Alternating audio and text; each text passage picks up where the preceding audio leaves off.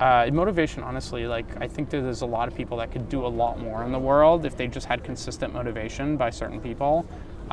If you don't have that, you lose. You get 1/20th of somebody. We're leveraging our kind of like Trojan horse to get into people's offices through the front desk and through the visitor sign-in to the rest of the office. So just recently we launched a product for deliveries. So this is to handle the problem that all these Amazon boxes are showing up unannounced into people's offices, and you want people to pick them up. So we built a service where it like reminds them and keeps on pinging them until they pick it up. Wow. Makes it way easier to scan them and know when they're coming, that kind of stuff.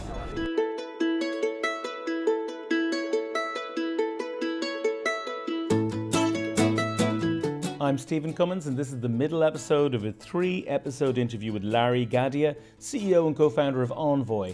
Larry reveals why his Trojan horse strategy has turned his initially simple startup idea into a platform for upgrading the office experience. He also discusses the power of motivation and the evolution of offices. Co-working spaces have similar challenges to co-located spaces, and Envoy has a strong footprint in both. He has a personal preference for co-located over remote, but given that Envoy's mission is to upgrade the office, that's hardly surprising. However, unlike some people in the tech world, he's not binary or religious on co-located offices versus remote, or vice versa, which is pretty refreshing.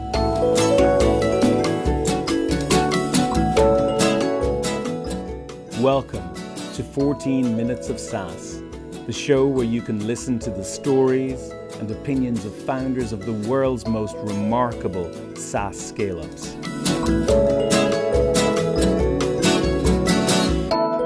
You're in your 6th year. You didn't take a huge amount of cash on until 9 months ago. You've raised 60 million. You took 43 million on 9 months ago. Yeah. So that, when you take in that sort of cash, it changes things. You would have been building up to that with plans to kind of land and expand in places. So have you expanded geographically or in terms of employee numbers a lot in the last 9 months? It's all about employee numbers. Like and we're based in San Francisco, Silicon Valley, most expensive place to hire people in the world, especially engineers. And really good engineers, really good designers, really good product people, they are expensive, and you have to pay for them because you want the best quality. You have to have the best quality. The reason people choose Envoy is because it is really high quality and it just works. You can get a fly-by-night thing for like $5 a month that's just like a clone of our thing, but it's like, that they're not investing in security, they're not investing in compliances, they're not investing in usability studies and in very meticulous design, because they just don't have money for it.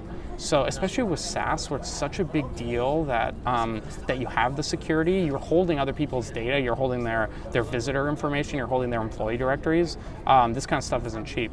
So one key thing that we're using it for is building out our current product. But another big area is what we've discovered is that the office is just full of experiences that are very not really thought about.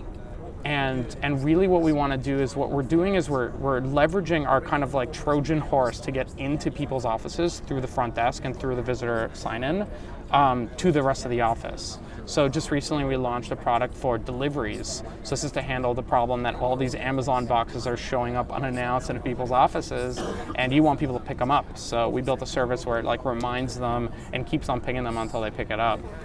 Makes it way easier to scan them and know when they're coming, that kind of stuff. And then now we have a beta of a product around meeting rooms. We want to make meeting rooms much more manageable, and especially once you're inside.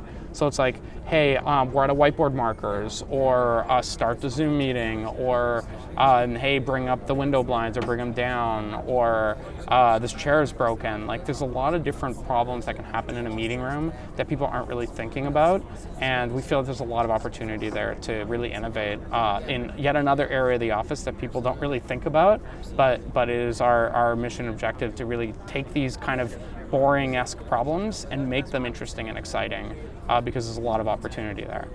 It's interesting. So you're really expanding across the whole workplace experience and the whole facilities management experience. It's super neglected. Like, nobody is really looking into that at scale. It's totally, like, think of it this way. Before, Like back in the day, you used to have like this little thermostat that's like, you bought it white, it turned yellow and beige after a while, and it's like no one really cared about it, they didn't really think about it. Then along came Nest, and Nest like completely redid it. It's like beautiful, it measures everything, it knows when you're home, it knows when you're coming home, it saves you money, it like gives you all this analytics, and no one was asking for that back then, but now it just only makes sense. So we're doing exactly that kind of movement to the office. There's a ton of stuff that's just completely not thought about or neglected, and a lot of it is because of antiquated B2B buying cycles as well. So we feel that a focus on experience and in the boringest of areas in the office is really a great place for us to really change things. It's interesting. I used to build custom objects for customers when I worked in Salesforce for really basic facilities management type stuff, so they could message people when something was missing, whatever. Yeah. But it's true. The reason I was doing that was there was nothing at the time that I could, like you've got there, that I could. There was no Envoy or whatever that I could just kind of did it holistically and properly. And the thing you did probably was very functional, and it did work, and it kept track of assets or whatever. But it's like when you want to do more powerful things, when you want it to integrate with a ton of different products, when you want it to be part of an ecosystem, that's when things start breaking down. Yeah. So really what we're doing for our company is a lot of companies kind of built their own little solutions. The ones like Google, Facebook, Apple, they actually had their own sign-in system that they built themselves. And what we did is we're like, hey, this looks like something others could really use too. So that was one of the big impetuses for us starting to build this. Okay. And yeah, we can imagine all sorts of other products and stuff coming soon, all integrated with each other. Fantastic! It sounds very exciting. It strikes me also that you built the team and you're expanding it in San Francisco. Do you have remote employees, or do you have a plan to focus on building distributed teams in the future, given the expense and given the fact that you can find great people all over the world? Suddenly the world becomes your oyster in terms of hiring. Right. We do have distributed engineers. We are focusing on hiring more kind of locally in San Francisco, though we definitely do have some people that are distributed. It works. I mean, if they can write great code and they understand the problems and they feel the pain, then it's absolutely important that we get access to them. And they're actually a lot easier to access as well, just given that they don't show up in random bars and then 5 recruiters go on them and recruit them to another company, as is the story in San Francisco. I was thinking that you could actually have, I can imagine because there's nowadays some big fully distributed teams out there. They're starting to grow with Automatic, and there's loads of them. It's not easy. You need to have you need to have a very solid kind of culture and how you do your things. You can't just expect that, hey, you got a bunch of engineers, they'll just figure it out. You do have to be deliberate about how you deploy code, what kind of code is acceptable, what's not, what's your processes, do you do code reviews? And it's like, if you have downtime right now and your whole service is offline, is a code review required for the fix that will fix that? And those kinds of things people can be very opinionated on. Some people are like, oh, the website's down, of course you don't need a code review, just get it back online. Versus some people which are like, no, the point of a code review is so you don't make things even worse. So those kinds of discussions don't really happen when a lot of people are just remote and don't have easy access to each other. Absolutely. So I think there's something about creating really good internal culture first in like a local physical area where these spontaneous conversations can happen, and then you scale out through remote. Yeah.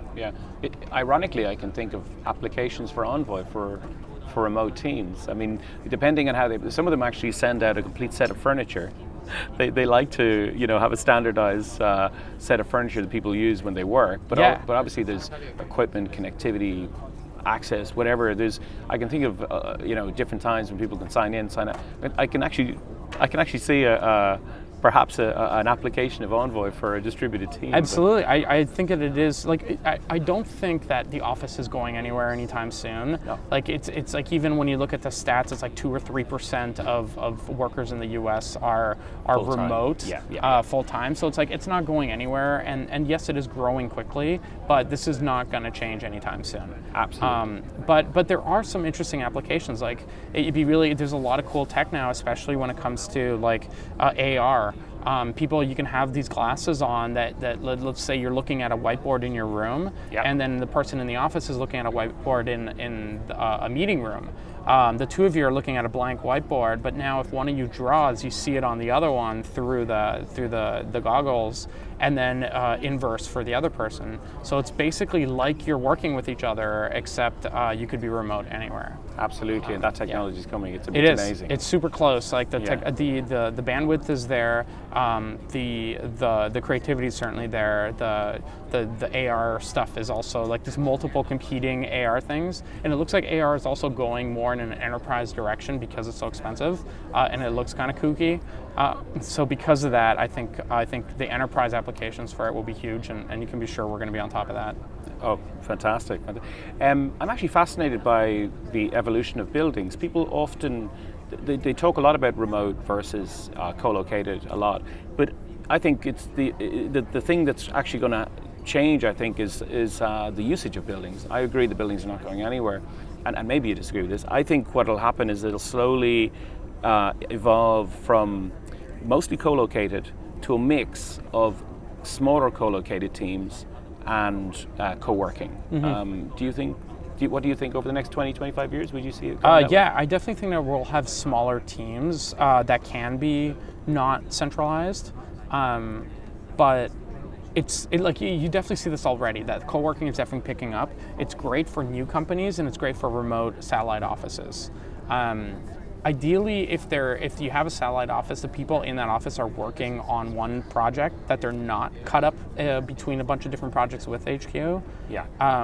But it's, I do see that becoming a thing more and more. I think there's going to be more and more co-working spaces that just become available, and I think all these co-working spaces are going to need all the same technology. They need to keep track of people coming in and out. They need to keep track of the meeting rooms. They need to keep track of the packages coming in, and you can buy the food off the shelf. Even more so. Yeah, absolutely, because you won't even know everybody there too. It's got to be more.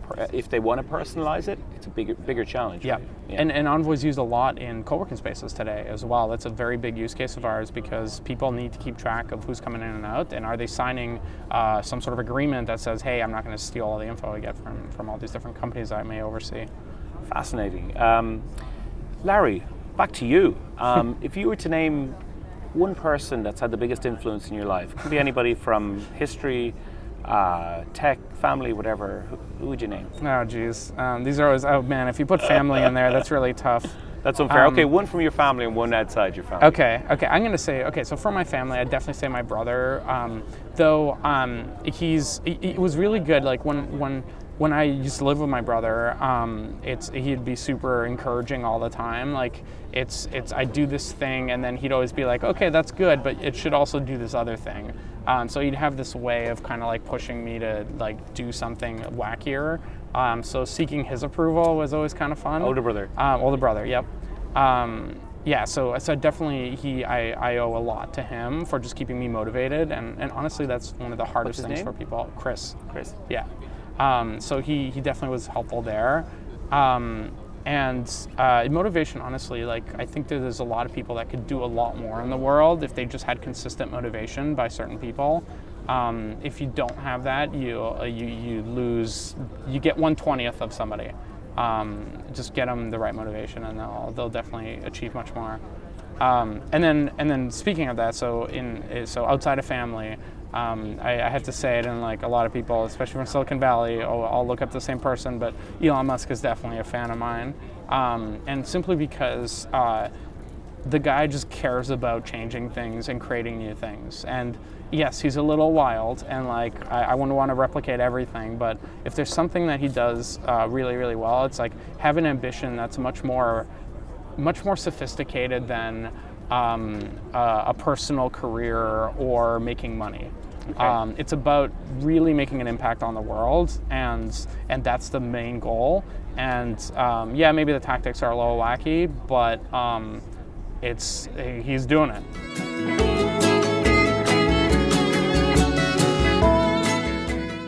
In the next and final episode of a 3-part interview with Larry Gaddia, we find out why it's great to look for the most boring problems imaginable, and then set about making the problem sexy in order to attract the most talented people out there to your company.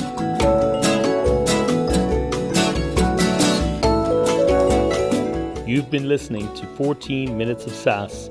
Thanks to Mike Quill for his creativity and problem-solving skills, and to Ketsu for the music. This episode was brought to you by me, Stephen Cummins. If you enjoyed the podcast, please don't forget to share it with your network, subscribe to the series, and give the show a rating.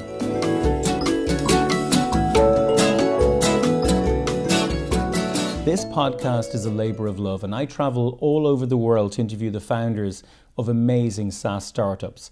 I ask for nothing in return from them other than their valuable time, and I never play dirty tricks such as if you get 5 of your employees to rate the podcast with 5 stars and send me screenshots, we'll publish a month earlier.